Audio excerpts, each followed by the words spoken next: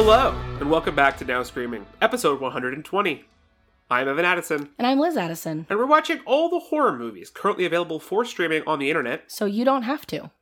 This week we're pivoting and covering the Netflix reality show, The Circle. For a second I was like, why are we pivoting? We're not doing that, even though it is a horror show. We are not doing that, but we are talking about Circle on Netflix. Evan is obsessed with The Circle on Netflix. I'm making my way through it. I am not obsessed with it. But we both did watch Circle 2015 on Netflix, which is not a reality show and is in fact a horror movie. Well, some might say that it's a horror movie. Some might say that it is not. Some might say that it's a shitty episode of The Twilight Zone. Not even The Twilight Zone. Directed and written by Aaron Hahn and Mario Mischione. This film came out in 2015. And I would not recommend that you watch it. Liz, would you? No. I didn't mind it, honestly. I really didn't. I had a pretty mid-leaning, very, very, very slightly positive experience watching this. But I think because it's pretty dumb. I had like a, it was just enough to trigger your dumb, I like dumb horror. Yeah, dumb horror and dumb 11th grade philosophy class kind of feel. I just think that we should talk about yes, why I'm 32 years old, but at the same time, sometimes it's nice to be this is the most basic level of discourse. You know what I mean? Unfortunately, I knew exactly what you mean. Should we talk about what this movie's about? Yeah, probably. Because then people will understand. To go through the plot, because there is no plot. There are some things that happen, and we'll talk about them. Yeah. This is not a film. It's a philosophy. It's debate. A philosophy debate argument at a very, very, very basic level. And it's I'll save my editorializing. So, how many people do you know? 50. 50 people wake up in a room. Mm-hmm. They are standing in a circle. It's the circle from the title. They're in two concentric circles. Well, not concentric. One circle inside of a larger circle. Yes. Standing around an camera orb thing. It looks like HAL 9000. It does look like HAL and those an upside down version of those security cameras that are just big black orbs with red on the inside. You know what I'm talking about? Yeah. They're all standing up and in a circle, and every 2 minutes, one of them dies. Well, if they try to step out of the circle, they die. If they try to touch the person next to them, they die. And also, every 2 minutes, somebody has to die. Either it will be someone randomly selected by the machine, or they can all vote using their hands and closing their fists. That's how they vote to kill each other. They move their hands left and right. They tilt it in order to move their arrow, that only they can see, to vote for who should be zapped to death. Yes, and you can't vote for yourself. And they try many times to everybody vote for the person to your left so that everybody gets one vote. And they keep trying to outdo, they figured out pretty quickly what's going on. And they keep trying to outsmart the system by being if we make it so that there's a tie, then nobody will die. If we make it so that everybody gets one vote, and it never works. If they tie, then somebody gets randomly selected. So what they end up doing and what the movie is debating who should be killed next. Yes. It is a 90-minute conversation between a bunch of people standing in a circle about the ethics and the logistics of who should we vote for, whose lives are more valuable. For example, early on, there's this kid who says that, let's just do old people. They have the least amount of time remaining they've statistically. Lived the longest lives so far, Actuary bullshit. Which is it is the same conversation that I had in 11th grade, whatever, psychology or philosophy class, where it's if you could start over society or civilization, who would you want to do it? Would you pick the old people because they have the most experience? Would you pick the young people because they can further, the society? Would you pick people who are smart, who went to college? Would you pick people who... if you go further back, etc. This is what The Giver's about, is what value do old people have to society? Yeah. There is a really funny, this is, again, I'm sorry to like, I will probably end up having things I like about this movie. I do think that in general it's pretty stupid, but there were things that made me laugh. One of the things early on that happens is like they've got a pretty good age range. They only have one child and they have one pregnant woman. That's like very key for later. But other than that, they have a good range of like old people, middle-aged people, young people. There's just kind of a big jump from like, there's like a 20-year-old and a 19-year-old and then a 16-year-old and like a 5 or 6-year-old, right? You think that's all that Sure. the girl is? Young child. Where are you going with this? So they're like, they decide to kill all of like the 70 to 80-year-old people. And then there's this woman and they're like, how old are you? And she's like, I'm 52. And they're like, well, then that's, the young people are like, that's fine, kill her too. She's part of the old cohort. But then all the middle-aged people are like, wait a second, no. 50 and 80 is really different. And the 20-year-olds are like, no, it's not. And I just think that's very funny. I think that's like a very universal thing that happens is that when you're 20, you're like, everybody above 40 is old.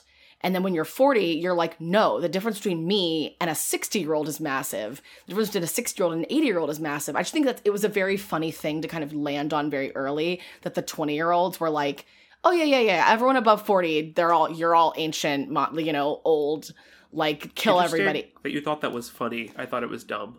I think it's funny. I think it's true. It's a truism that I was, like, glad to see present in this movie. So profound. What this movie has to say about life. I'm telling you, I think it's funny. I think it's true. I really dislike this movie. I mean, the point of the movie is that they all need to learn more about each other and understand each other so that then it'll make sense why they're here and why they're in this position. They think that that's true. No, they never figure it out. Just like life. Wow. I hate this movie. I know. I don't. Do you want to talk about it? Do you want me to just talk about it? I can monologue about it if you want. You don't have to participate. We can try. Do you want to try monologuing just for fun? Just to sure. Let's see how far I can go.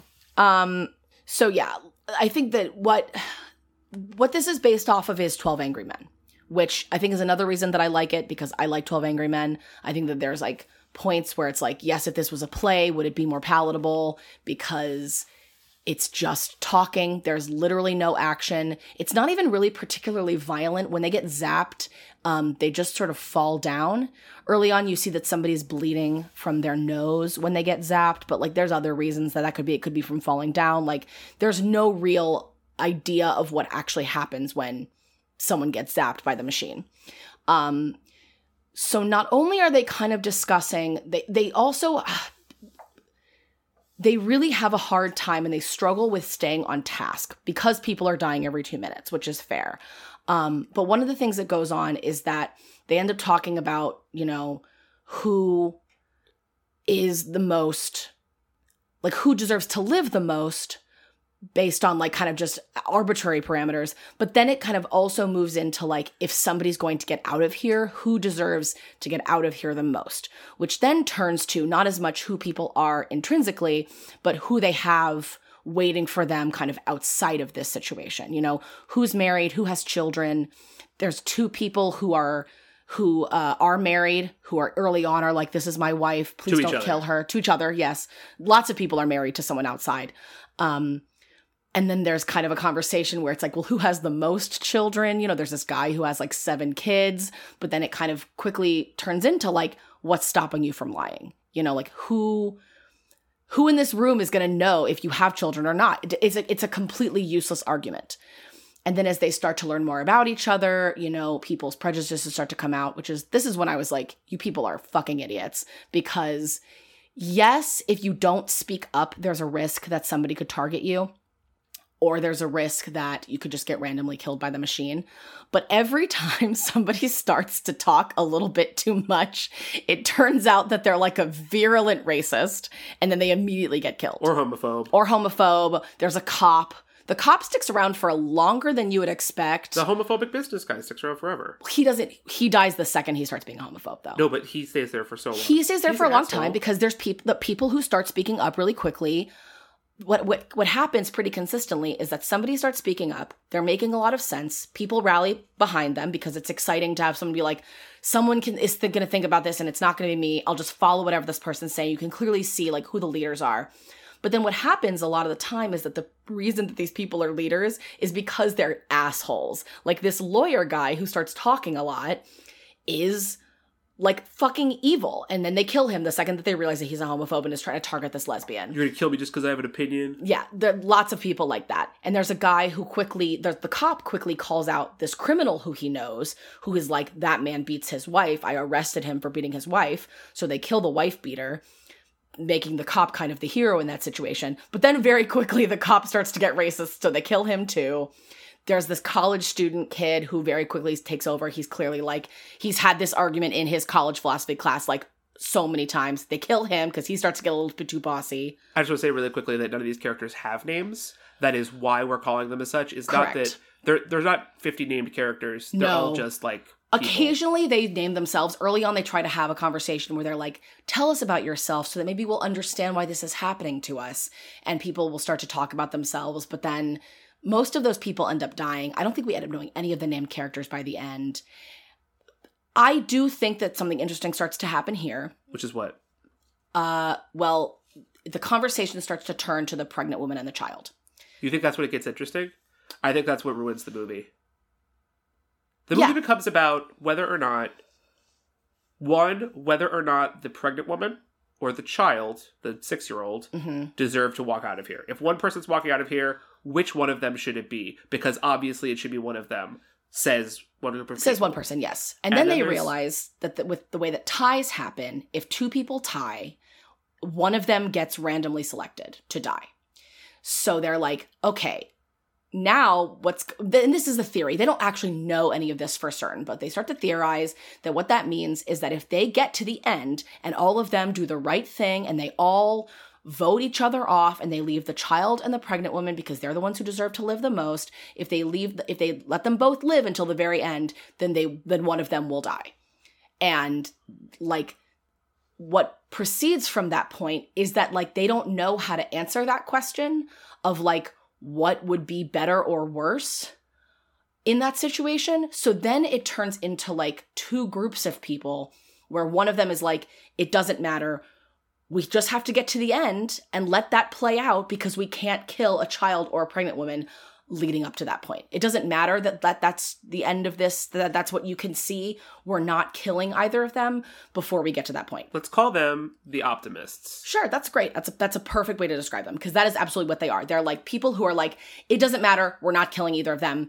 End of story. And then there's the group of people who are like, no, we have to see the end of that conversation. We have to have that conversation because that's the end of what we're talking about. And if we just keep voting each other off, like we're not thinking about actual future. And not just that, but this second group, the selfish people. Yes, the pragmatists or the pessimists. Let's call them the pragmatists. Yeah.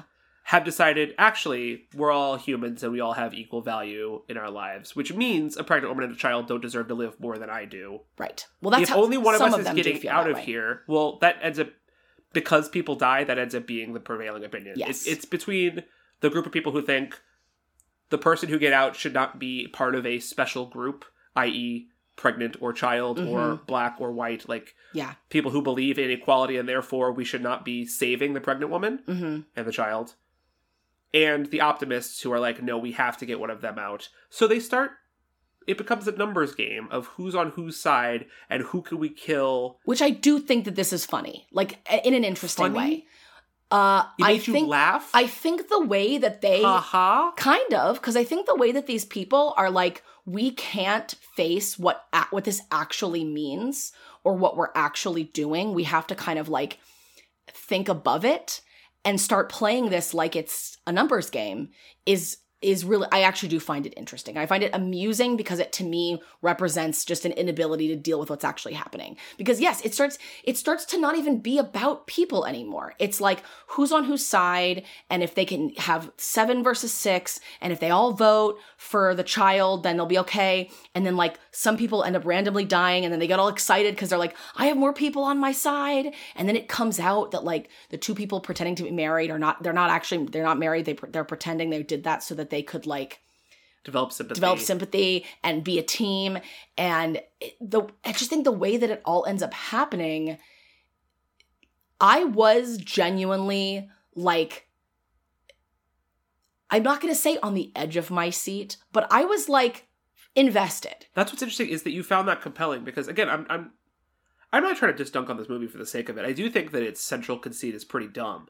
And, like, the way that it plays out being just, like, this extended conversation about ethics, I found pretty dumb. Mm-hmm. But I also was not compelled. I found it, like, interminably boring. I was just like, please stop bickering and let's get to the end here. I can't believe that, like, it's a 90-minute movie that felt like 2.5 hours to me. Mm-hmm. I was so frustrated by the fact that it turns into an us versus them and... Do you think... just I have a not question compelling. for you. Do you think there's a way for them to do this movie where you would like it? On stage. That was my next question. I don't feel like I see a difference between a movie that should be a play or a play that should be, like, I don't differentiate between those things. A story is a story to me, but I think you care a lot more about filmmaking than I do, and this movie has no filmmaking. It is not doing anything in terms of actual skill of film and justifying itself as a movie versus a play or like a short story. I also think standing or sitting as an audience member in a room with these people having these conversations does feel different. I might also find it just, like, interminable and exhausting as a play. Mm-hmm. I've seen some plays that are posing high school or college level ethics questions in the form of a play, and I hate them as well. Do you like 12 Angry Men? Yeah. I think that's more interesting, and I think the reason 12 Angry Men works, which it does, is because the performances are so good. I was gonna, yeah, and I none also of the think performances in this movie are good. I said that to you while watching this movie, is that I think that if specifically the little girl actress, I think that if she was a great actress, if she was like one of our, great child actors, I think this movie would be like probably 5 times better. Yeah, but but she's nothing. She, like, they did not care about casting someone good, so she has barely any lines. She just cries a lot whenever she gets picked. Because there's a lot of times where she ties. This is where I found it actually compelling, is that every time they'd be having this argument and they have to have these arguments at the speed of light because it's 2 minutes. So they're all talking and people are getting, like, really confused. I was putting myself in this situation and being like, I wouldn't even be able to follow what you people are talking about. And they take advantage of that by just being like, you're good. Okay, vote for us. Vote for her. Vote for her. Like, they just start yelling at each other. And I can see how some people get very overwhelmed by this. And they're like, okay. Like, they don't know how to respond. They're not actually able to think this through at that level of speed. And every time it would come up where they'd be having this argument and they'd be talking and it would end up being like the child or someone else. There's a point where, like, the Optimist group is very much led by this, like, army guy. Yeah. And there's a point where, like, he's arguing, like, this whole thing, and then his opposers start yelling at everybody, and the next pick is a tie between him and the little child. And that's, like, I find that interesting because I don't as an audience member want either of them to die. And now one of them absolutely has to. And, like, I think you have to buy in much more than I did to... Sure. I definitely bought in. And I definitely, like... If this had a Henry Fonda, maybe I would have, Sure. But, like, I felt like there was... I mean, it has Julie Benz is the only person I know from this. She's Darla from Angel.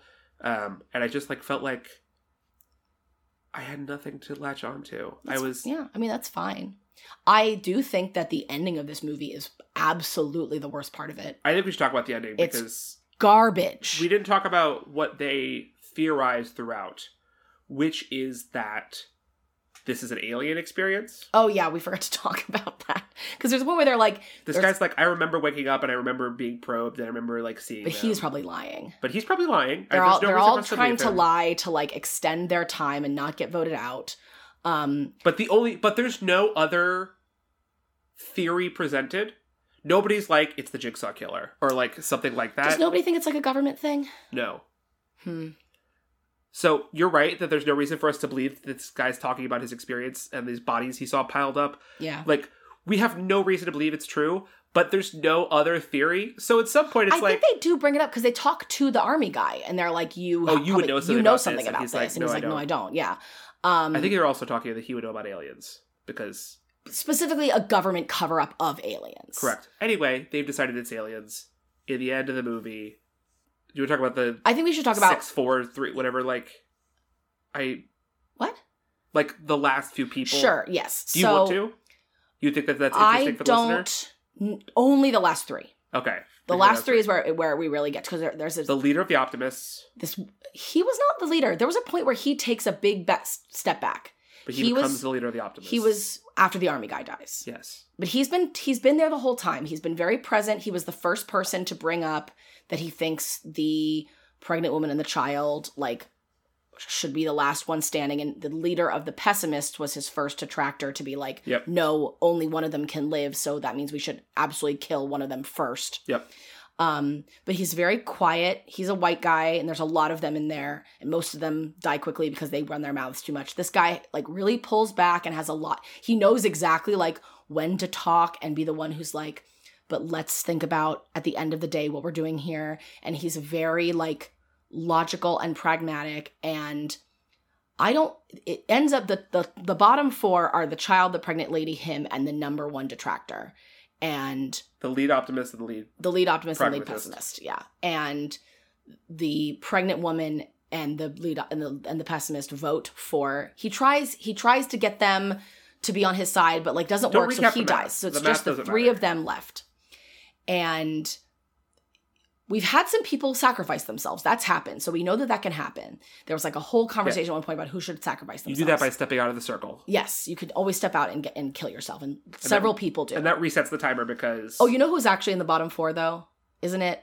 Is it not... It's the silent guy. The silent guy. And that was an interesting choice to include that. Don't go off the rails. Okay, fine. I want to talk about him later because I think it was interesting. He starts talking to them, and they only have these 2 minutes, and he presumably, you think at this point he's going to sacrifice himself because this is what he's been advocating for, is leading to, is like, I'm going to get myself to have them both saved, and then they can make whatever choice they want, but all that matters is getting to this point. So he and the little girl are going to step out at the same time, and they decide. Yes, he convinces her that that it's like, this is actually the best thing to do because this pregnant woman, like, she's pregnant, has a baby, like, we need to save her. And he's like, you'll be a hero, you're so brave, let's do it together. So they step out at the same time. The moment that she goes to step out, she gets her foot just enough out of the circle that it's like about to zap her. And the moment that she does it, the main optimist votes for the pregnant lady, and they both die. The movie should end here, in my opinion. That's it. It does not. He's like, what now? Two very dumb things happen, which is that he's like, okay, I did it. I was genuinely surprised. Were you surprised? Yeah. I did not genuinely surprised. It is gutting. There was a moment early on where I was like, I think it's gutting. Because he is such a manipulator. He's the kind of person that really scares me. All the other people in this who, like, again, like I said, there's a lot of people who are like, I'm a great leader. And then they start running their mouths and you're like, oh no, you're a fucking idiot. And then they die immediately because they're so stupid and cannot shut up. This guy had this plan from the very beginning and manipulated every single person and won. And that is so scary to me. I genuinely think that kind of person is terrifying.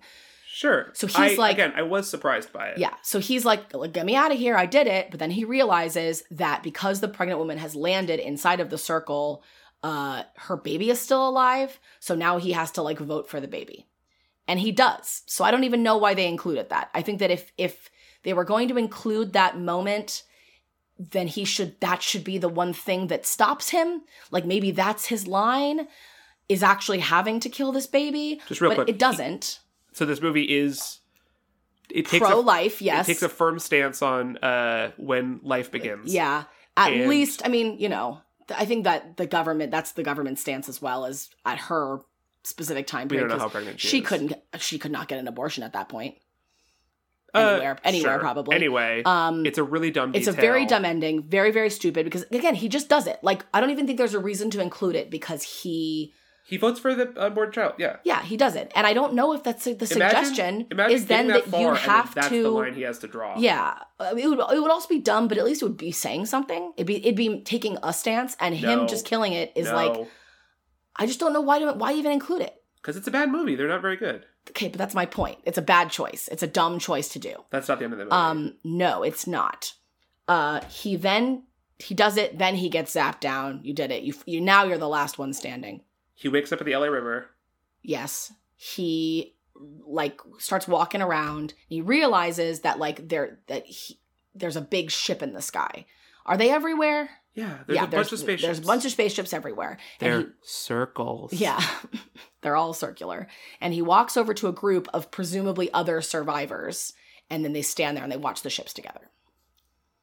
Yeah, I think the only interesting thing about that is the fact that you see the makeup of the survivors. So again, the implication is this experiment happened to a lot of people. Possibly everyone.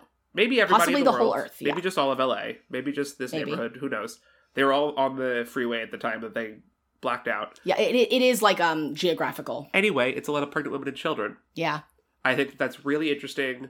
If there's anything that's really interesting in this movie, it's that it's saying that people will tend to make this same choice, and there are a few groups. There are men there who are like clearly manipulated their way out of it, probably, or they just weren't. Or they were in an office building that didn't have a lot of pregnant women and children in it. Like it is geographical, so you are going to find groups. Oh, you're saying pregnant women can't work? At that, I guess you can, but not a lot. She was driving. If you're in an office building, there's going to be a lot more people who are not pregnant than a lot of people who are pregnant, is my point. Sure, I was teasing. Yeah. I think that's the only interesting thing. And then it's a cut to black and that's the end of the movie. Yes. So the suggestion perhaps that like, even though his group, this evil person ended up winning through manipulation and cruelty. He's not evil. Is that how you feel? Yes. Again, because I think that's why. I refuse to buy into this movie's premise and have a conversation with you about the ethics of this, but I think it's very interesting that you think that he's evil. Because he's so cold. Because to have the ability, again, to look into everyone's eyes the way that he does and manipulate them, I mean, that's like true, like being a true psychopath. He might be a psychopath. I don't know that it means that he's evil. I think it's pretty evil to do what he did. Or is anybody evil, or is any person really evil? I don't know. Like, I'm saying that slightly facetiously, but as I said earlier, he scares me more than the racists. I think and he the definitely cop. has psychopathic tendencies, for sure. That kind of person is capable of so much, and it really freaks me out. They're capable of winning the game, the circle game. Yes, and they're capable of running the world and doing evil stuff to people because they are charming and persuasive. Yeah. And that, again, that is the shit that really scares me more than these idiots who run their mouths and get themselves killed because everyone knows they're dumb. Do you feel like this movie has something really worthwhile to say? Because it sounds like you do. In the end, perhaps if it is saying that, like, again, I was upset when he won. That bothered me because there was a point like about 5 minutes before where I was like, oh my God, if he's evil, I'm going to be so sad. Because then it's like, they did all this and he won. And that is terrible for humanity. That's really a bad look for humanity that in this kind of microcosm of people tried to work together. People tried to bond. People tried to save innocent lives. And this man, who has no interest in any of those things beyond saving himself, wins. That is bad for humanity. That is like that's an argument for all people are evil. And then the fact that when he leaves and he comes upon these groups of pregnant women and children, of people who chose not to do that, groups that did sacrifice themselves to save an innocent life, that actually maybe humanity isn't that bad. Maybe they're not doomed. Maybe like there is some goodness in the world. And that message, it's not deep, it's not unique, but yes, I do appreciate that message more than humanity is doomed, you're all selfish, and you all just want to kill each other. We don't know what's going on, though. We have no idea why this is happening, no reason to believe that, like, they're supposed to restart. Like, who knows that they're not going to have to play the circle game again? Of course. They might have to play the circle game again, and it's 75% women and children. I'm glad they didn't answer questions about these aliens or That's whatever fine. they are. I think that it's good to be like, they have all these debates about like, are we starting over the earth? Are they just trying to study us? Are they just trying to like understand who we are? I don't like that it's aliens at all. Just keep it ambiguous. Sure. Don't show me flying saucers. I don't know that I guess if you consider the flying saucers absolutely meaning they're aliens. What would you call them?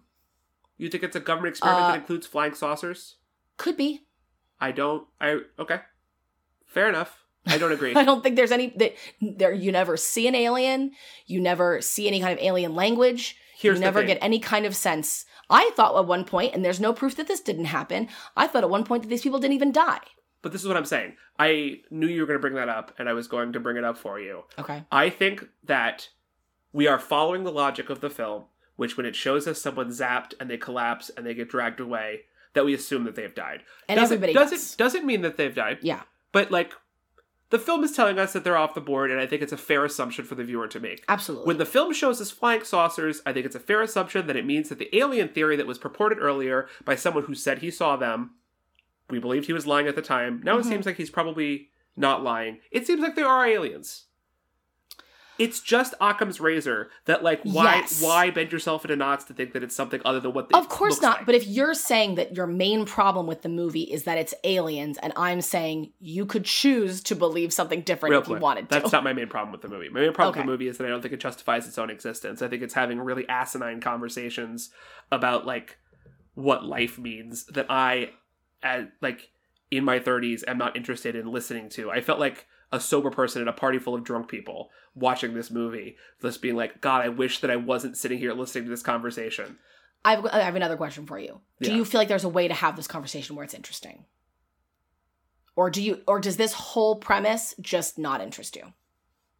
Maybe the whole premise doesn't interest me. Because I genuinely don't know what else you talk about. I don't want to have this Like, conversation with you. If this was happening, I'm not interested in this conversation. Like, oh, sure, I don't begrudge the characters in this situation having the conversation. I just don't want to watch it. Sure. I find it really, like, again, asinine, and again, there's no way to resolve it, especially with this 2-minute clock. Eventually, somebody's going to win, and it's just a waste of time. that's why it interests me. Yeah. I honestly think that what you just said is why I'm like, yeah, because the people who are in this situation did not choose to be in this situation. People in philosophy classes chose to be there and desire to have those conversations. So they should bring something more interesting to the table.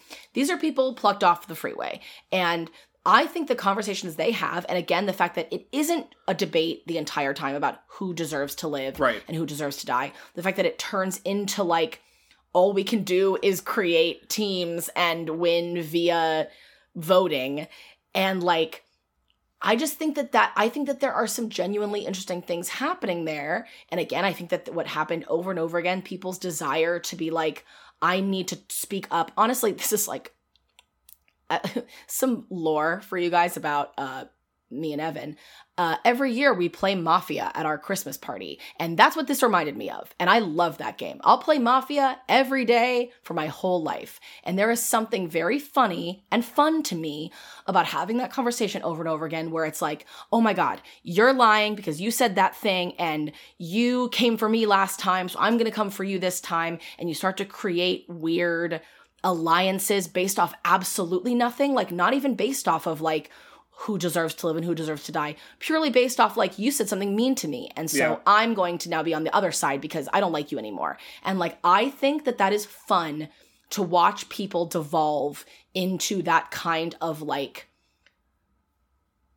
experience, like that kind of conversation and that kind of like loyalties. And, you know, they don't have that much time to figure out these things, you know? It's not like they have 50 minutes to actually sit down and talk through like who should live and who should die. They have 2 minutes and they have to kill someone every single time. And I just find that those conversations that came out of that to be compelling.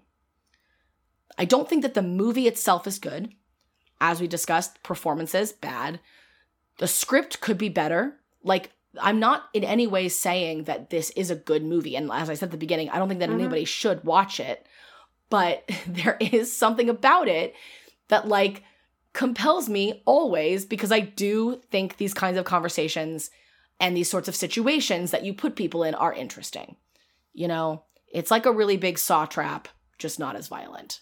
See, and the thing that works about Saw is that it's like gnarly, unabashedly horror, you know, sure, fucked up, challenging movie. And I think that is like maybe the difference. Not that I don't like those things about Saw, but one of my favorite Saw traps are always when you have to make some kind of philosophical decision. You know, there's that employer who has to choose like which of his employees to kill. And there's people who have to be like, which is worse, me taking this part of my body off or me taking this part of my body off? And like, that's interesting to me. I can't put my finger on why when John Kramer or, I don't know his first name, Hoffman, He has a first name. I don't remember what it is. No one Or knows. when Hoffman does that, it intrigues me. And when it's aliens, it doesn't. But for That's some fair. reason, that's true. I think that's fair. We love Hoffman. He's a maniac. He's a maniac. We love John Kramer. Yes. They're maniacs. They're humans. Would this compel you more if this was humans who did this? It absolutely would. Yeah. I don't know. There's just something about it. The tone is wrong. The conversation doesn't work for me. Yeah. I didn't have fun. And that's a bummer. I do think it's interesting, the questions of if there's a way for this to work for you at all. I don't know. I think that's interesting. You want to talk about the quiet guy? We don't have to spend too much time on it. It's just it's an interesting question for me because, as I said earlier, he doesn't talk the whole time. That's it. There's one man who does not speak the entire time. He makes it to top 4 or 5. I think 4. And there's a point where the main guy kind of the main optimist kind of manipulates the pessimist into maybe thinking that there's something deeper going on. Like, I thought when they first brought him up that he was like a mole, that he was like an alien, and that's why he doesn't talk, because he, sure. Like, if he talks, he'll speak some sort of scary alien language and have like a big scary tongue or something, as all like body snatchers do. But no, it's just it, and you never really learn what was going on with him, which I do think is actually, again, I find that interesting, that it's like there's people who don't speak English, and that's complicated, and there's people who, don't talk because they are followers and they just never get the opportunity to like speak up, and no one ever calls on them.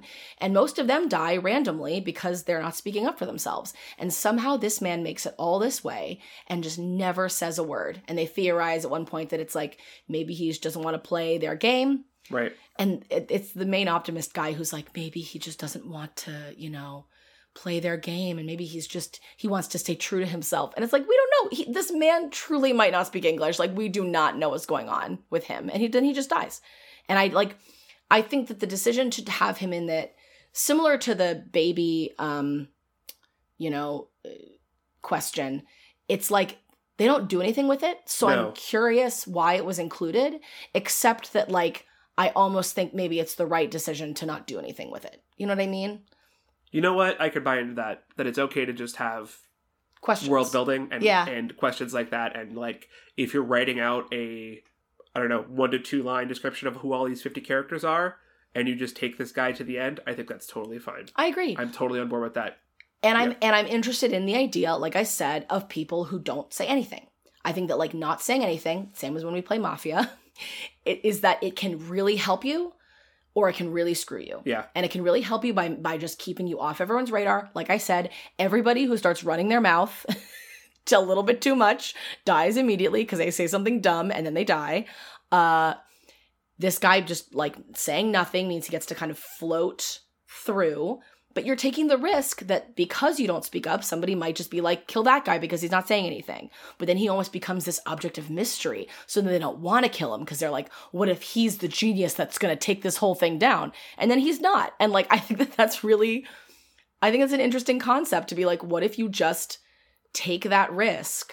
I hear you. And say nothing and just hope you can get as far as you can. And with the added benefit of never looking like an idiot, never being the fool, never being the asshole who has to defend killing this child, like... You won me over that it is the interesting thing this movie's doing. Cool. Glad I got you one. 1 out of 50. 1 out of 50. Are you ready to zap this film and drag it off by its hand? Yep. Why don't you pull up the roulette and we'll see if our luck will continue and we'll get a movie called Square. Square. Or if we'll roll or Cube. Trapezoid. Trapacube. I don't know why. Trapacube? I just made up a shape. All right. Is it rhombus? Our next movie will be... How do you say this? I think Noroi. Noroi, The Curse. 2005. It's on Shudder. Shudder. The poster looks scary AF. This is an important piece of J-horror that I have never seen. Oh, sick. Fun. I like that. I love J-horror. That's all I know about it. It's a mockumentary or like a found footage movie. Oh, say no more. In. Noroi, The Curse. Fun. Love that. Very fun. I've heard this is scary. I hope it is. Oh, I hope it is too. I love to be scared. Circle was not even the littlest bit scary in any way, shape, or form. There was nothing harrowing or terrifying about it in any capacity. Only in a dude in your MFA way. Yeah, literally. Only in like a conceptual, like, hope I never meet that man kind of way. Well, until Noroi, you can find us on our website at nowscreaming.com. And on Twitter and Facebook at Now Screaming. Come and talk to us on Twitter, and maybe we would tweet more, because we'd be having conversations with our Twitter followers. Our Twitter followers. We love it. And be sure to tell your friends to rate, review, and subscribe to the podcast on your podcatcher of choice. Mm-hmm. I know we only put out an episode once a month now, but we're trying to do better. It's been an interesting start to this year. I'll just say that. Lots of ups and downs. misadventures. Misadventures. How's your broken finger? It's okay. It's broken. It's broken. You know how it is. Yeah. Thanks, as always, to Wes Craven and to Sidney Lumet, who made 12 Angry Men. Yeah, I was going to say, we should be thanking a 12 Angry Men person. This would not exist without that, for better or for worse. And we could thank Henry Fonda. I think he's the reason that movie works, is he's such like a beacon of... I disagree, because I've seen it, both the movie and and on stage, and I love the stage version so much. Well, who wrote it? Reginald Rose. I love that play. I think it's great. I saw it when I was a freshman in college, and it blew my mind. Thanks to Reginald Rose for writing a play that I've never seen and a movie that I like. Thanks, Reg. All right. Until next time, everybody. Stay spooky.